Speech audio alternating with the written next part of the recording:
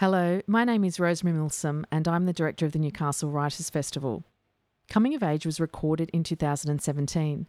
Please enjoy Peggy Frew, Alice Pung and Holly Throsby discussing the power of a young narrator with Magdalena Ball.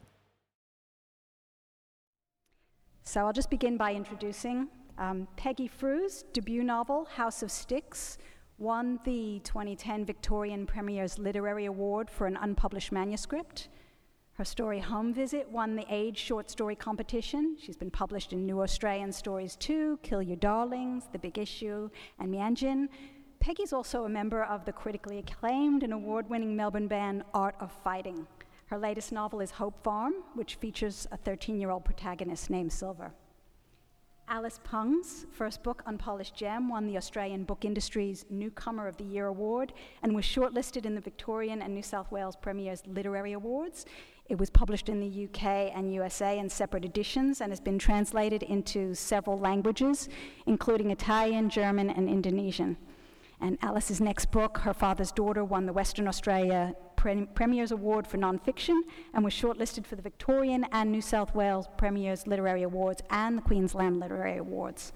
Her latest book, Lorinda, has been shortlisted for numerous awards in 2015, and she's also been shortlisted as the Sydney Morning Herald's Young Novelist of the Year.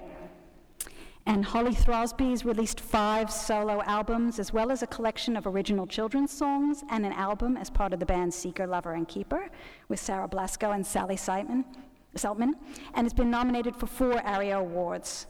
Her debut novel, Goodwood, was published by Allen & Unwin in October 2016 and was shortlisted for an Indie Book Award in the debut fiction category. So welcome, Peggy, Alice, and Holly, and to all of you, thank you. So let's begin with the notion of a young narrator. Yours are all different ages. Silver's just 13, Lucy's 15, and Jean is 17, but they're all on the cusp of transition.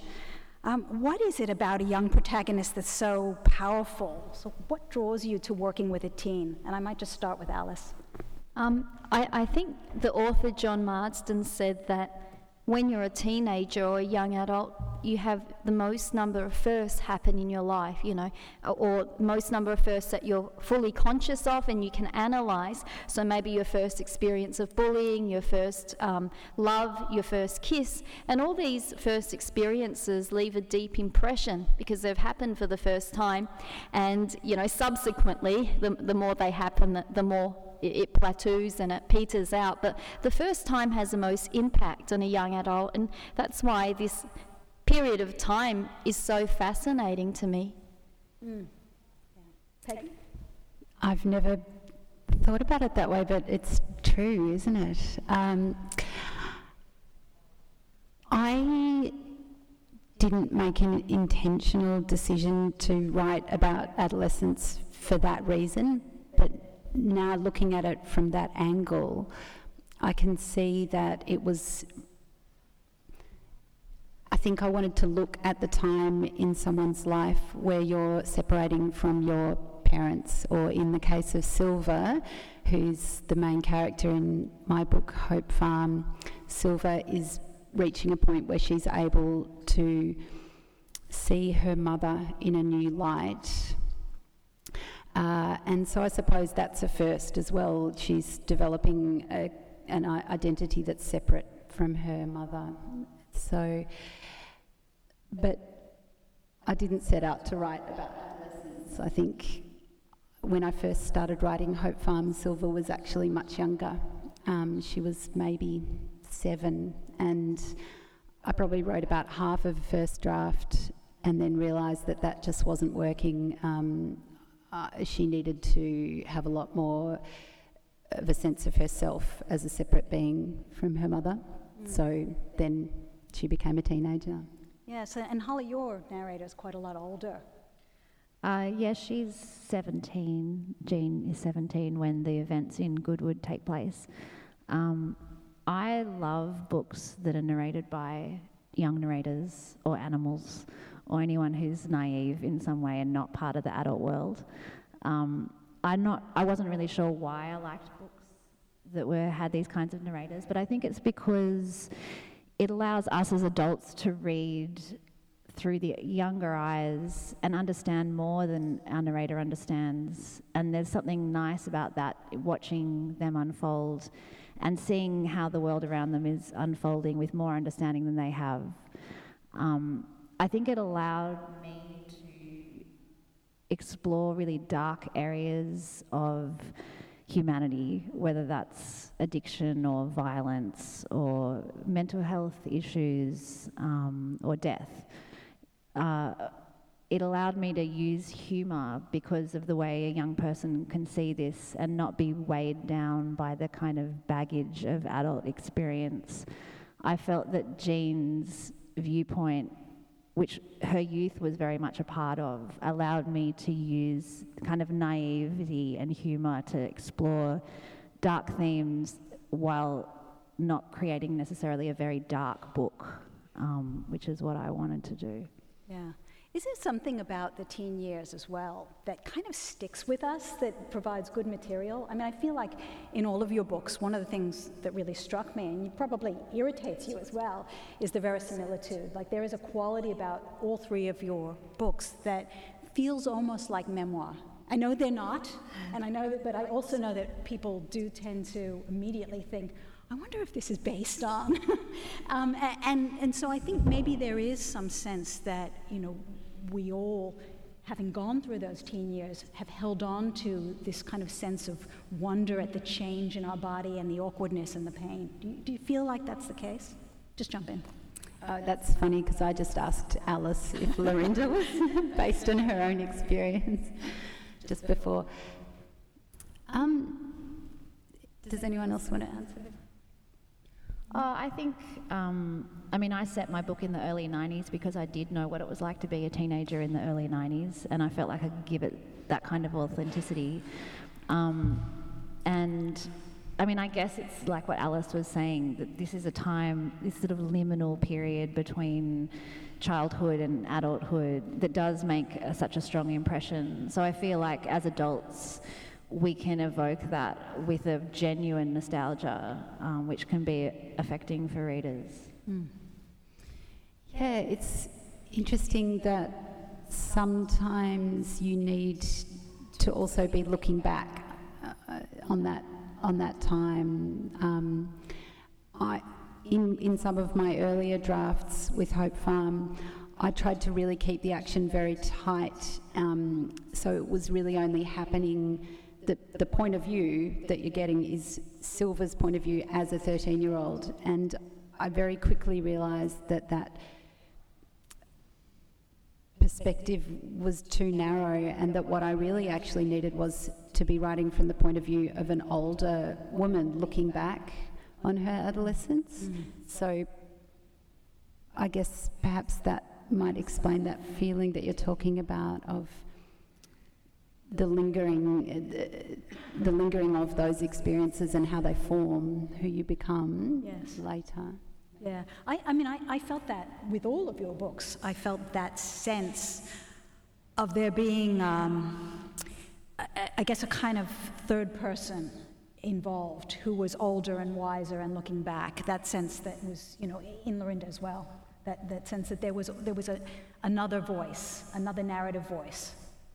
I think there is always a third person looking back. With Lorinda, though, I wanted to put the reader in the immediacy of the experience, because as a teenager, things hit you pretty hard, and we often forget, as adults, the overwhelming sense of powerlessness a teenager feels, which causes them to act out in, you know, different ways. But what's so fascinating for me is the teenager's mind. So when I was at school, I remember studying King Lear, I remember studying, you know, brutal Shakespearean works like Macbeth. And then I was at a private school where 16-year-old girls weren't allowed to cross the roads by themselves. And it's this dichotomy, this, you know, absolute cultivation of this adult brain and, you know, infantilization of this young woman's self that really got some certain girls in our school acting up, you know, acting out, being real pains, being real, you know, when you watch what's that Chris Lilly show, Jemay, private school girl. You really got the sense of that, and it was a sense of frustration that they were burgeoning adults, but they weren't taken seriously as adults in certain institutions. And what I also remember about that time was the absolute bullying that we did, not towards each other, because that happened, that's normal course of adolescence in a lot of schools, but towards teachers. So a 14 or 15 or 16-year-old girl is quite vulnerable by herself and quite sweet and well-mannered and polite. When you get them en masse, when you get 21 of them in a classroom and you're a 23-year-old teacher, or you're, a 60-year-old male teacher on the verge of retirement, they can be really brutal. And a lot of Lorinda, when I was writing it, my editor put little flags when he started editing it, and he said, can you think of a better example? This one is too far-fetched. And all of the examples were from real life. Yes, I think another thing about, and I take your point too about the dichotomy between feeling like, and all of your characters go through this, I think, even at 13, the sense that, I'm an agent, I'm starting to feel like I'm moving in an adult world, I'm having adult emotions, waking sexuality, there's a lot of things happening that feel very adult. And at the same time, there's a lot of things happening that kind of infantilize, particularly young girls, I think, that you really struggle with that mix. Well, Peggy's main character actually sees a lot of adult experiences which probably weren't appropriate for a young girl, so that speeded up things for her, I think. Yes, and I think in Goodwood too. There is the catalyst of the missing people, which I think really throws what might have been, I guess, a fairly idyllic childhood into some, the adult world fast. Yeah, I think as I was writing Goodwood and writing this story through Jean, because Goodwood is ostensibly about two people who go missing from a small town. But as I was writing it, I was interested in how it would end, because I wasn't sure how it was going to end. And as the ending kind of unfolded to me as I wrote it, the ending for Jean also unfolded in terms of where I left her in the book and where I left her in her life. And somebody said to me that where a book ends is what a book is really about. And I'd never really thought about this, and I'd already finished my first and second draft, and I knew where my book ended. And I think the nice thing about a naive narrator is that Jean is telling a story that she thinks is very interesting. It was very interesting to her, it was very interesting to her town. But as readers, I think, hopefully, readers are interested in Jean, but she doesn't kind of know that, which I think is a nice thing about her. She's quite enigmatic, really, and she doesn't feel that this is her story, but I think it is in a lot of ways, and I think that's the kind of something that teenagers, are so invested in the outside world and everything that's happening to them and everything that's influencing them. It takes a long time to realise who the self is, and that's kind of part of adulthood, is to work out what is it that we really want, what is it that we really want to do with ourselves and make us happy, separate to external forces and influence. The teenage years are completely swallowed in influence. So I was kind of interested to posit Jean in a position where she was about to discover all of these things about herself, and who knows what might happen. In the sequel. It's funny, isn't it? I was just thinking about what you were saying, Holly, about how Jean doesn't think it's her story, yet it is, and we are interested in Jean. And in a way, Jean doesn't know how interesting she is. But it's possible that later on in her life, she will look back and realise how interesting she was, how powerful she was as well, perhaps, which is one of the most kind of fascinating and tragic things I think about adolescence, and probably how we all feel about our own adolescence, that it's, well, okay, I won't speak for everyone. Speaking for myself, the moment it was as if I spent pretty much from the age of 13 until well into my 20s constantly trying to scrub out the most recent version of myself, because I was so ashamed of who I was as I was trying to figure out who I was. And I know other people have had this experience. And yet later on you're able to look back and see all of the wonderful things about who you were as a teenager. Yeah. Sorry, that wasn't really about the books. No, that was just a general observation. And I think it is about the books, because I think another thing that all of your books have in common is this sense of the protagonist feeling othered, not feeling part of whatever the story, the main story, which they perceive as being the majority story, if you like. They see themselves as a minority, as being outside of the norms. And coming, I guess, to accept that otherness is almost this subtle underlying story that all of your work is about and that has it in common. Yeah, that's true. I remember growing up as a teenager, and I had a few friends who we didn't see many Asian Australians on television, so they dyed their hair blonde and they put in blue eye contacts because they really didn't want to be Asian. They would have peeled off their skin if they could. But the sad reality was they weren't accepted as white Australian girls. They were clearly Asian. You can't put on blue eye contacts and dye your hair yellow. But they did that, and then I thought, maybe it was just my generation growing up in the 80s and 90s, and then I see my young cousins doing the same. So I thought, that's quite sad. But when I started writing Lorinda, I wasn't interested in ethnicity or race. I was more interested in this idea of class, because I grew up with a very common experience to my friends, but one that's kind of a locked away world, where I grew up with a family of outworkers, and my aunties were outworkers, my mum was an outworker, and some of the things that happened was there was one of my little baby cousins.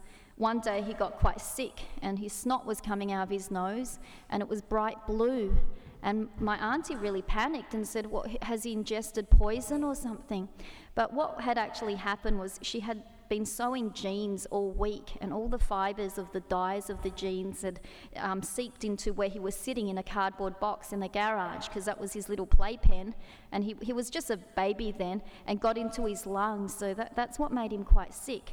But I wanted to portray a realistic experience of outworking. It's not all tragedy, because I also remember my friend David, when he was 10 years old, he bragged at school. He said, I'm going to get $10 by the end of the week, which was like $50 these days. And we said, how are you going to do that? And he said, I get paid 10 cents for every collar I iron. So he ironed the collars that went into shirts for Sports Girl and Country Road. And so there was this 10-year-old boy just furiously ironing collars. And we were all his friend that week. We're like, David's going to get $10 and he's going to buy out the whole canteen. And you know what happened? When that day came, we're all hanging around the fence. It was spitting with rain, but we didn't care. We're waiting for him. And he walks past and he just gives us a look and doesn't say anything. And we said, where's your $10 then? Where is it? Where is it? And he just wouldn't say anything. And we realised he was the only dry person in the schoolyard, because his Chinese Cambodian mum had made him buy a frigging umbrella with that $10. And that's clearly where some of the verisimilitude of your novel comes from. The lamb story is right there, isn't it? With the blue. That's true. Blue snot, yeah. Wonderful. So, I think this notion of the power dynamics, not just between youth and adult, but I think that's very important. I see it in my own teens, this desperation to navigate that feeling of powerlessness that you feel when you're teenage, but also the power dynamics from a class point of view. And I think that's, again, clear in all of these narrators, that they're struggling with how class is determined, and that's not even just within their high schools or the bullying dynamics that create those, but also from the point of view of the teachers and the staff and the other people around them. They seem to perpetuate those power relationships. And who's on the inner and who's on the outer, as with hippies, for example, and how the hippies are treated. The hippies, the people in Hope Farm are treated as well. Yeah. So, can we talk a little bit about the settings of your book, because they're all really strong settings. I know you want to resist this, Holly, but I was very much thinking of a Lynchian landscape. A Lynchian? Lynchian, Yeah, yes. as in David? As in David, Right. yes.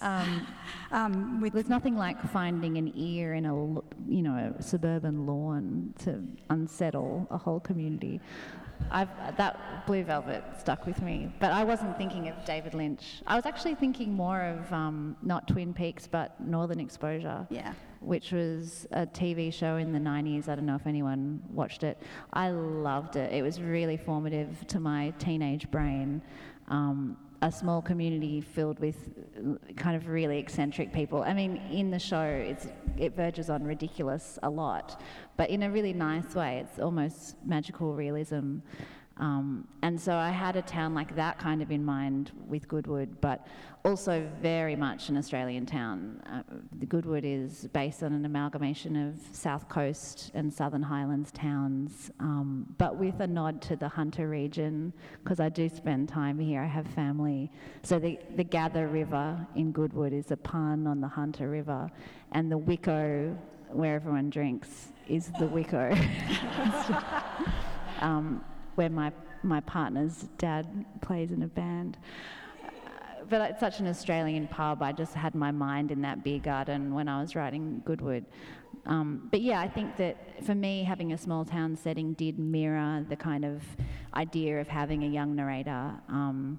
There's something naive about small towns compared to big cities in literature and in life, really. I mean, it's an interesting way to view kind of group psychology in a more microcosmic way, which I really enjoyed. I mean, it's similar to Peggy, in Hope Farm we have a very kind of closed world, and I was interested in investigating the relationship dynamics within this sort of space with very knowable kind of feel landscape. These microcosms. Yeah. I mean, I guess what makes it not like Twin Peaks, I mean, I did immediately think of that, and it's probably only because I watched it late, but I guess what makes it more, more warm is that people do seem to have a very high tolerance of this, of difference and acceptance. Yeah, I think everyone in small towns has a higher tolerance for oddity, and I think that oddity is allowed to flourish a lot more. I think when you're weird in a big city, you're just weird.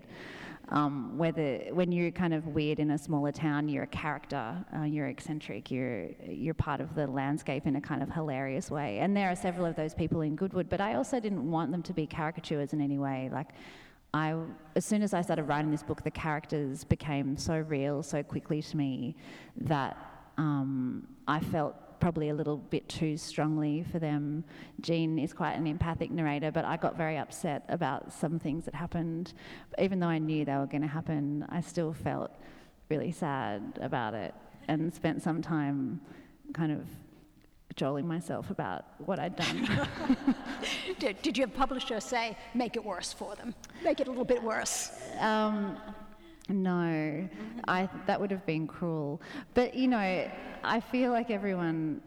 There's some people that life has been very hard on in Goodwood, and that have experienced a lot of personal trauma and are carrying that trauma around with them. But I guess it's also about what you do with trauma, whether you let it, submerge you or whether you let it kind of buoy you and allow you to feel empathy for others and to let other people in. So there's it's interesting to explore the way people deal with that in this book and how that helps them or really, I can't think of another word, doesn't help them. Obstructs them. Sorry, it's early. Yeah, so same with the rural Victorian landscape of Hope Farm. I mean, I see a lot of microcosms playing out, and the same with Lorinda. So you've got the farm itself and the people who live on the farm versus the town and the school and so forth. Yeah,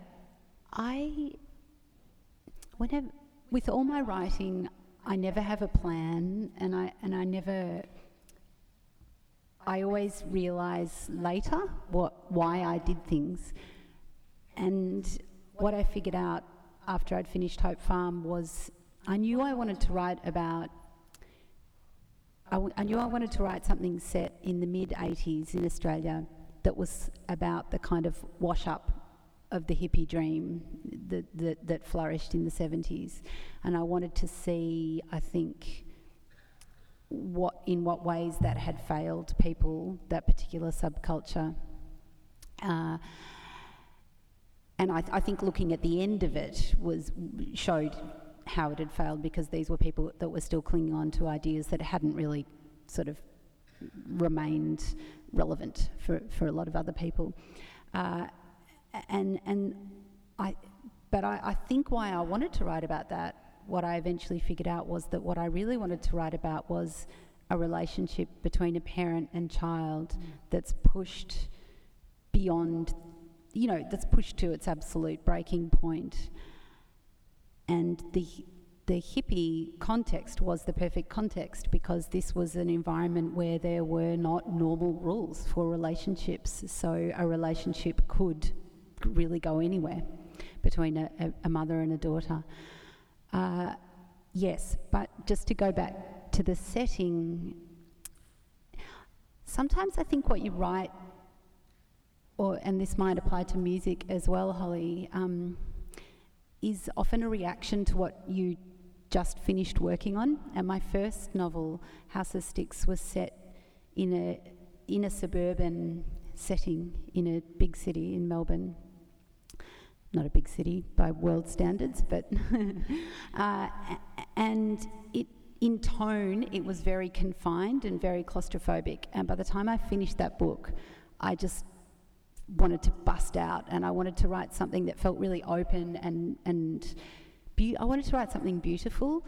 And the setting, I got a couple of weeks writing not in Gippsland, which is where Hope Farm is set, but somewhere else in rural Victoria, during about this time of year, early autumn, and everything was very crisp, and you got these bright, blustery days where the sun would be out but the wind's blowing, and it's this kind of glittering landscape. And I wrote the first 3 chapters of Hope Farm there, and so that the setting was quite a conscious reaction to the feeling of the book before. I wanted to write a book that had this beautiful feeling of nature. I wanted to write about something that was set in nature, and then the characters, and the hippie context all just sort of rose up out of my subconscious as a way of exploring, I suppose, my personal obsessions with mother-daughter relationships. And look, we'll definitely get back to that, because I think that's also another common theme. But I feel like there's almost a visceral response, certainly that Silver has when she's out in the woods, that almost takes her away from the drama of her life, that something is awakening. And I feel that with all your books, that something kind of gets woken up as the character starts to see themselves in the context of their world. That's very physical and quite beautiful in that sense too. Quite sensual, I think is the word. So Alice, talk to me a little bit about that. You've got your real comparison between the Stanley suburbs and Lorinda, the sort of school world, which is almost its own little community and neighbourhood, isn't it? It is. And what was so interesting is when the book came out, people highlighted that contrast subconsciously. So I don't have a copy of my book with me, but the cover of Lorinda I really like. It's bright yellow, and it's got a school kilt on it. It's got a blue kilt with checkers on it. And almost every interview, 99% of interviews that I did for the book, on radio, on print, the interviewer would inevitably ask me, so what school is this based on? Come on, is it based on Lauriston College? Is it based on Methodist Ladies College? Because Melbourne is quite big on its private schools. They really wanted to know, and they were reading a lot into that cover. And I thought, well, 50% of Melbourne private schools have that kilt, blue with stripes on it. But that was so fascinating, because no interview did anyone ask me about this suburb of Stanley So the school in Lorinda is completely made up, but the suburb of Stanley is entirely real. All I did was change its name from Braybrook to Stanley. I grew up in a suburb called Braybrook, which is next to Sunshine, and Sunshine is the heart of Australian industrial relations, heartland. It's the heartbeat. My other job is as a lawyer, so this is where a decision called the Harvester decision came from. There was a factory there called the Sunshine Harvester Works, and it was the first time in Australia in 1901 that they determined that a worker should be entitled to a minimum wage that would support himself, his wife, and 2 or 3 kids. And this was the first time in the world. So it was a very proud working class neighbourhood, Braybrook and Sunshine. When I was growing up there in the 1980s, though, the recession had hit. So you had 2 groups of people. You had the bogans, and you all know what a bogan is.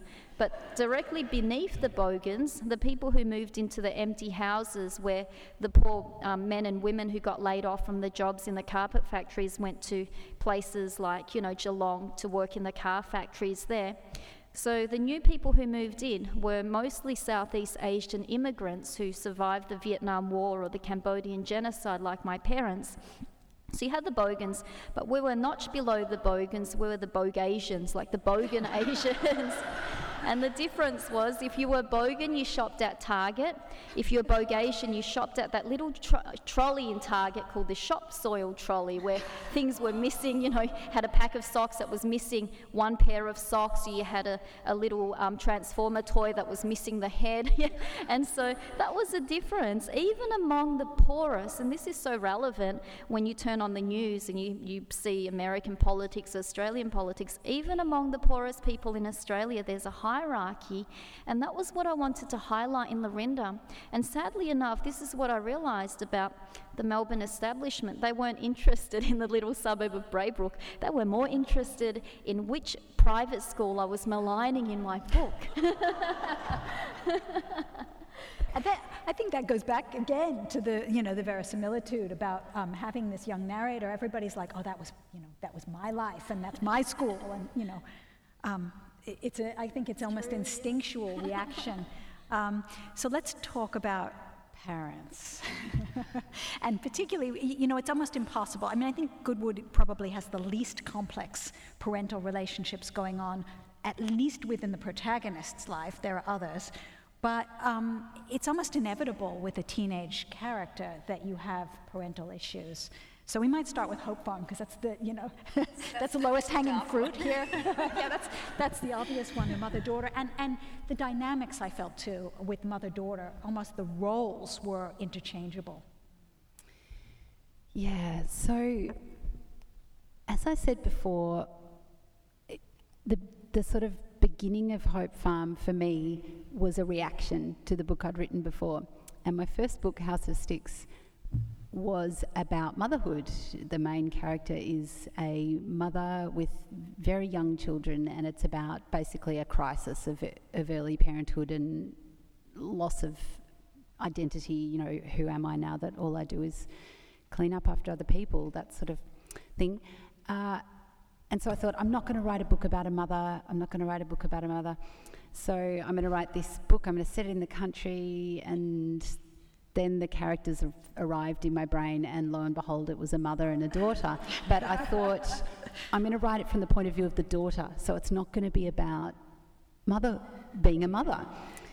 And so Silver's 13. She's arrived at Hope Farm, which is this sort of failed hippie commune in rural Victoria, in Gippsland, with this sort of little, maybe a dozen left behind hippies living there, kind of clinging to their old and broken dreams. And it's not really functioning as a commune. It's more like a share house, except it's on a rural property. And Silver's mother, Ishtar, is the only family Silver's ever known. She's lived in hippie communes all her life, and she doesn't know who her father is. She doesn't know about any other family, who her grandparents might be or anything, because her mother's never told her, and her mother is the kind of person that you can't ask those questions of.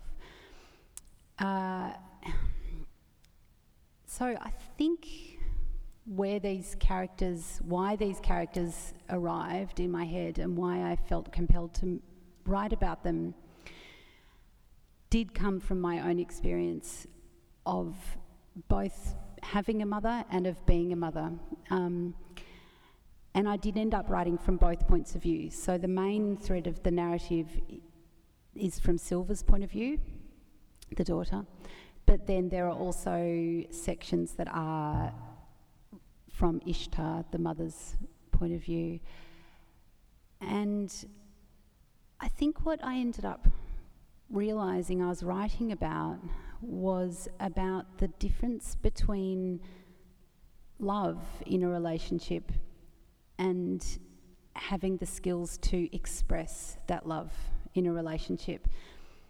And I think that was really relevant to my own life, to figuring out stuff, I think, as often happens with people when you have your own children and they sort of reach a certain age, usually around 10, 8, 9, 10, you start to think about how you were parented, or it might happen earlier. In my case, it was around that stage. And then you start to think about your own parents and you get this whole new sort of layer of perspective, because now you're comparing yourself no longer with them, you're no longer seeing yourself as their child, you're sort of comparing yourself as a parent with the sort of parent that your parent was. I've kind of lost the thread of what was I? Just the mother-daughter dynamic. So, I think, I wanted to look at what happens when there's a relationship that has always existed under such conditions that, and I won't go into Ishtar's backstory, but she's a very immature character, and she's basically sort of on an emotional sort of maturity level frozen at about the age of 17, I think. And what happens when someone is a parent when they're in that position, and how it doesn't mean that she doesn't love her daughter, and what ends up happening, what Silver ends up doing, and the decisions she ends up making, which do have devastating consequences for the relationship with her mother and for other people as well, doesn't mean that Silver doesn't love her mother. There's an incredible strength of love between those two characters, but Ishtar in particular is completely lacking in the skills to express her feelings. And so that was, I think, what I wanted to explore. And of course Ishtar and her mother as well. That's right, yes. Yeah, which is a little bit reverberation. In Goodwood, it's not so much mother-daughter, is it? There's a little subtle, it's very subtly handled, I must say, but it's a bit of a missing father thing happening. Yes, there is. And it is subtle, and I was careful with that because Jean's father is not around, and he's just not around, and it never is actually explained. The complexity of that relationship is not explained, but I also think that's important because Jean, I don't think, has any conception of the impact this has had on her, because she just is too young. She doesn't understand that yet. And I wanted her mother to be very good. I wanted her to have a really lovely, uncomplicated relationship with her mother, which they achieved together through humour, I think, and an obvious sort of trust and love. It's quite refreshing in a story to have an uncomplicated mother-daughter relationship. I thought that I really wanted it to be refreshing in that way, in the same way that, this is going to sound like such a low cultural reference, but if anyone's seen the movie Easy A, which is a really great teen film with Emma Stone, the parental relationship in that film, I loved it. The Stanley Tucci character, the dad, this lovely kind of balance for then the things that she goes through in her life. And I wanted Jean, firstly, I knew the story was going to be dark. I wanted her to come from a light place because she's in the middle and she's trying to work out who she is. And in terms of doing that, there is a love story in this book, and it's an unconventional love story. I wanted Jean to be brave in that, and I think the reason that people can be brave in endeavouring upon a relationship that society might frown upon with some kind of inner confidence really comes from the people who've brought you up. If people bring you up to be who you are and for that's to be okay, I think people are more likely to trust themselves. But it is also an unconventional relationship. Jean's mother is a single mother, and Jean's mother was adopted, but her adoptive parents are gorgeous and love her. And I was similar to Peggy, not knowing what I was doing. I just wrote it, I didn't think about it. But when I reflected upon the first draft, I thought this is nice that there is unconventional family structures that are celebrated, and then some of the more conventional family structures in Goodwood are awful. I am in a same-sex relationship myself. I have a daughter. I think it's a really, I'm obviously a devoted parent, and so is our daughter's other mother. It saddens me that people think that's not, an okay thing, which a lot of people in society do think and make us feel. I didn't intend Goodwood to have any kind of message, but if it does, I guess it's that unconventional families can be okay as well. Well, I think that's natural too when you're writing an adolescent novel. Again, coming back to this idea of, coming to terms with what is considered other and kind of getting to terms with that and normalizing it and just saying, these people's lives are their lives and they're doing the things that they're doing. But I'll get Alice to respond as well too, because there's a very kind of fascinating parental-child relationship as well in Lorinda, and then I'll open the floor to you, so just to get you ready. Oh, sure. So a lot of the relationship between the parents and my main character, Lucy, in Lorinda is, it's based on my own experience of my parents. So my parents survived the genocide in Cambodia, and they came to Australia in 1980. And a lot of my growing up was this sense of needing to protect my parents, because my dad, he actually named me Alice when I was born here, a month after my mum got here. He thought Australia was a wonderland, so he named me Alice in Wonderland. And this new country was just incredible to him. He was, the political party One Nation and how they're into, what do you call it? What's that word for loving your country so much? I can't remember what it is, but my dad has it. A lot of new migrants have it so much that they could rival One Nation's sort of sense of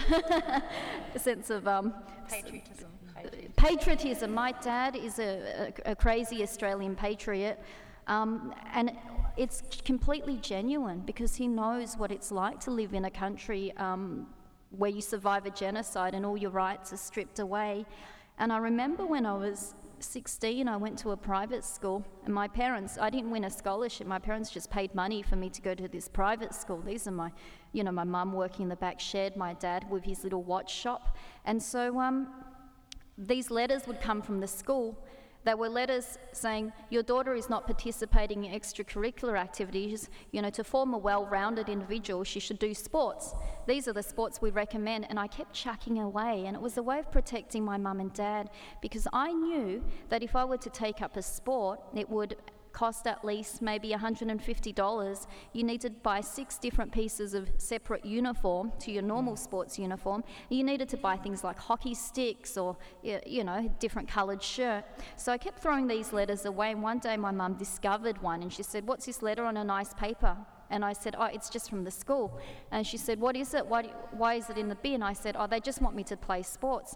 She goes, "Oh, why don't you play sports then? You can take your little sisters and brothers to where they're playing sports."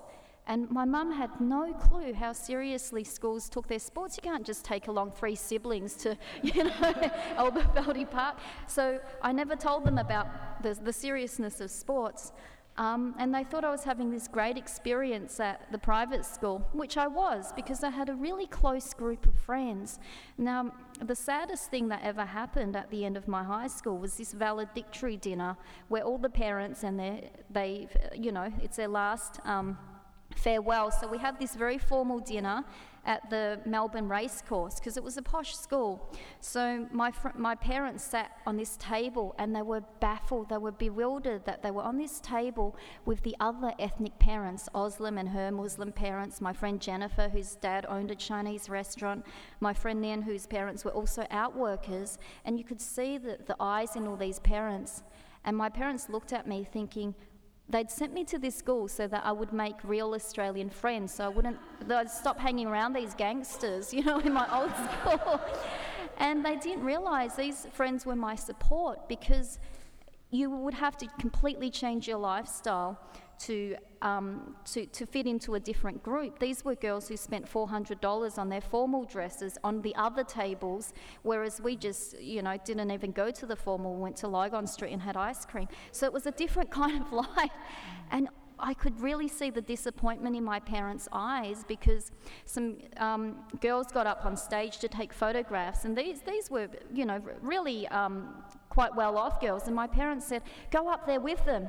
And they had no idea about high school dynamics. I said, "I've never talked to them all year. Why would I go up there?" And my parents said, "Oh, they're your friends."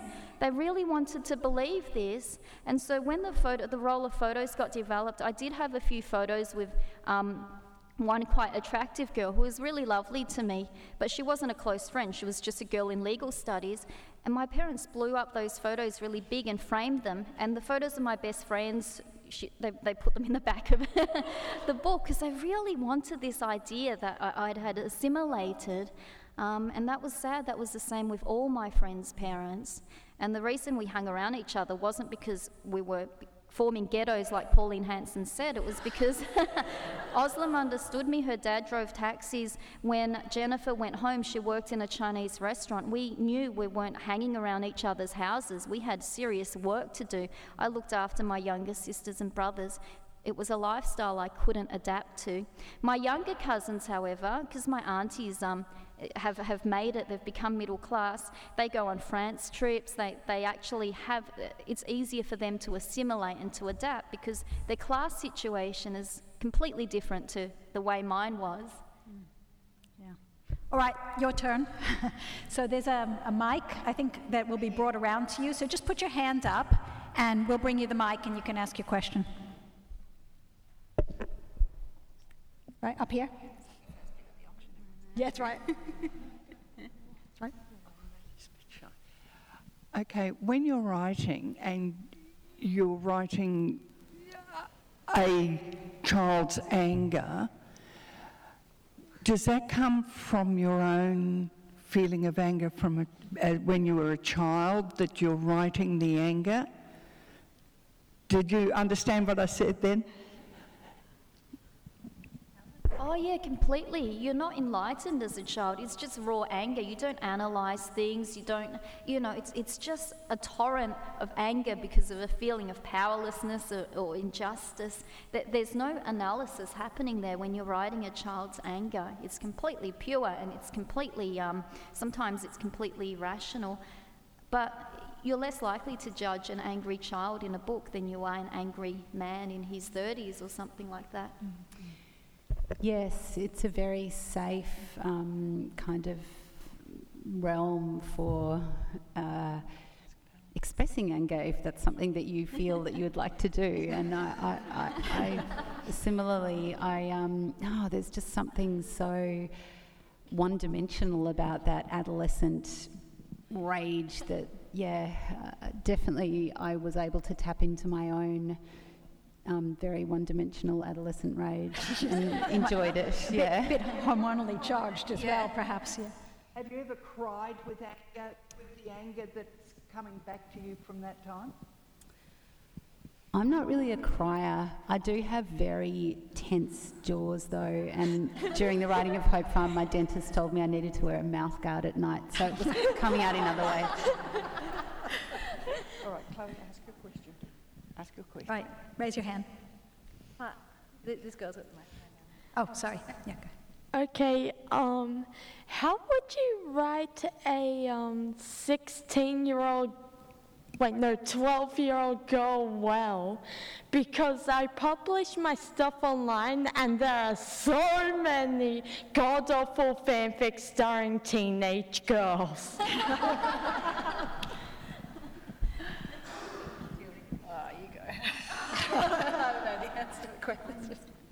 I think so you asked how can you do that when you're not actually that age? Is that?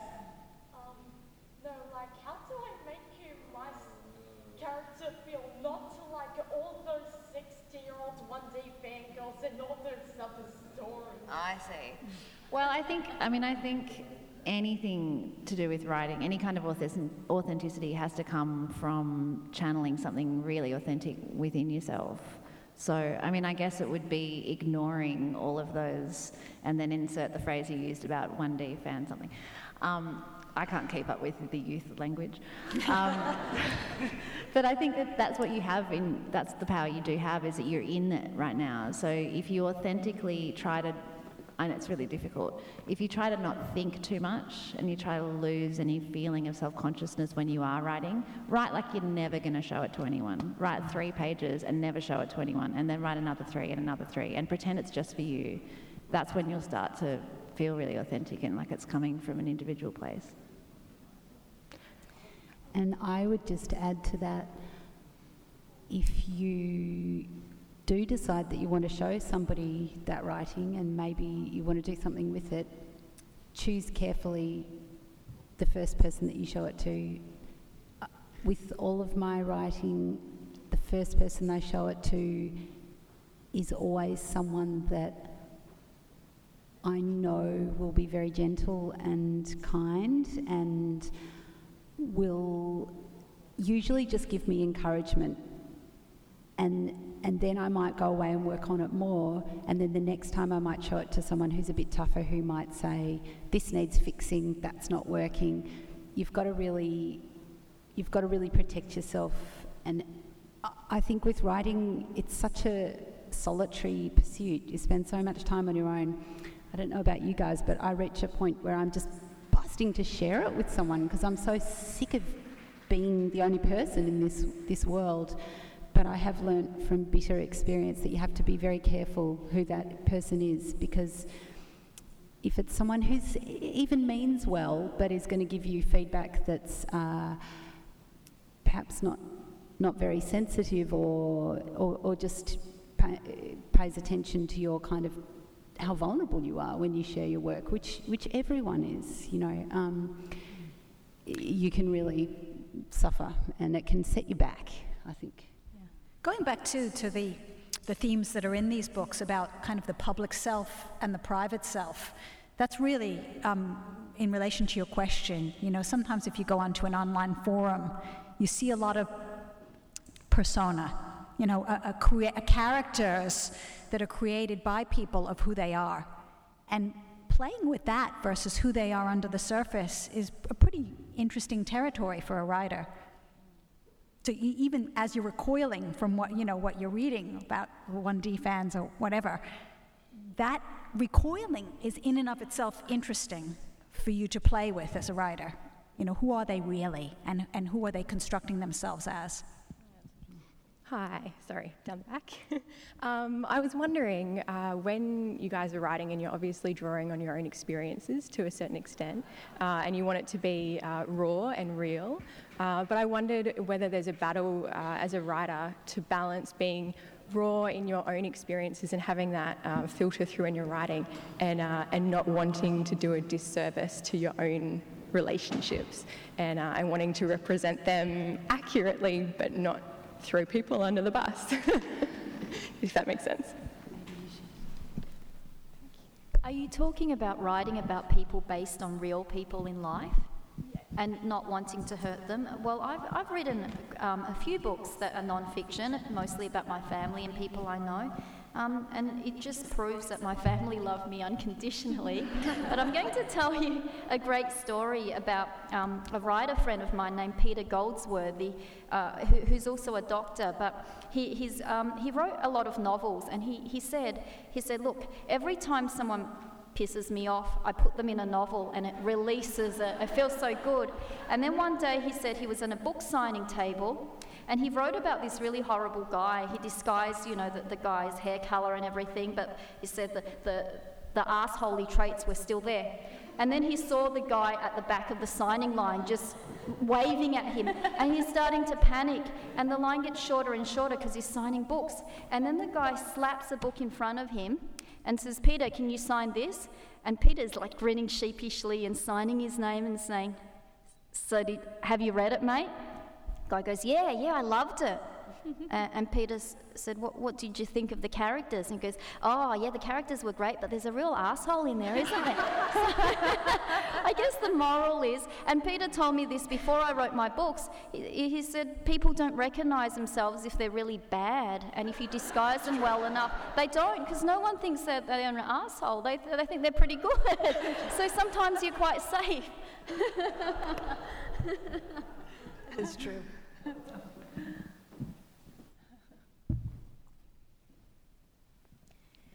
Each of you has another job than being a novelist, and I have a two-part question. One, how do you balance that time of that other job with your writing? And then once a book is published, how does that affect that other job that you have? The people who read it, how do they react to you? Well, for me, I'm also a musician. I very much had to separate from music in order to write a novel, and I was ready to do that. I was a bit sick of music, to be honest, and I was interested in other forms of writing. I've always been interested in prose, and I've always been interested in fiction. I didn't think I had the discipline for it, because songwriting is a very short form and it enables a lot of procrastination and just going to the park and humming. And I think when I realised that I was ready to sit down and write a novel, it started with just a series of small sketches that were about the length of a song. And then I realised, of course, that I needed to do something more if I was going to complete a book. So for me, it required putting music aside entirely the entire time, and I've never focused on anything in my life as much as I focused on writing Goodwood. And that was a nice surprise to know that I could do that. As soon as I finished the book, as a reaction, like Peggy said, I immediately went to the studio and made a new album, which just came out about a month ago. And for me, I think it will be from now on, now that I've finished the album, I'm desperate to write another book, and I'm about to start that. So for me, it is switching very wholeheartedly between one and the other. I don't know how you do it in any other way. Let's hear. I'm also a musician, but for me, music just kind of, because I play in a band, people keep having babies in the band and sets of twins and things like that. So it's kind of, I'm not the main person in the band, so I'm just the bass player. So that's kind of quietly folded itself away for what has suddenly turned into 10 years. We have just recorded another album, but it was very much a Monday nights album. We would all get together on a Monday night, and so it took us 2 years to record it. And so that has confined itself, so I haven't had to do that. But I feel like my main job is actually being a mother. So I've got 3 children. One's just started high school, the other 2 are in primary school. And I know that means that they're out of the house every day or every, school day from between 9 and 3:30. But that time just seems to, I don't know, the responsibility, it just feels like there's a lot in just running a household and being a parent. And actually it's where that and my writing and then my partner's career all converge, where we just feel like we're constantly negotiating and trying very hard to be our best selves and communicate well and encourage one another in their careers and not be resentful or do any point scoring or, keep little books so we go, right, well, you went and did that event and so you owe me this. But Annabelle Crabb would say that you needed a wife. Annabelle Crabb would say that you needed a wife. We do. We need a wife. Yeah, come and see me afterwards if you would like to be the wife of my partner and I. So I'm not a musician. I actually do a job that's quite boring by comparison, but in which I've been for 10 years. I work at the Fair Work Commission. I do the research that goes into minimum wage decisions, particularly for people with disabilities, juniors, trainees and apprentices. And I find it's a great balance because to be honest, you can get really egocentric as a writer, and it could get worse the more successful you become. So, and it's true, if I was to write full time, I'd lose perspective, because even going on short residencies, you get very insular, and you're just in your writing world, and then you worry, if I was a full-time writer, what the reviews will say, because the reviews would affect your book sales, which would affect your livelihood if you've got a family to support. So the fact I have this other job keeps me in balance, and it keeps me not thinking about myself all the time, about my ego, so that when I have those few hours to write, all I'm doing is writing. I'm not being anxious. I'm not thinking about what people will think of this book or whether it will win anything. And I think that's a wonderful balance that I've achieved over the years. It gets a bit hard when a book comes out, as you know, because of the publicity.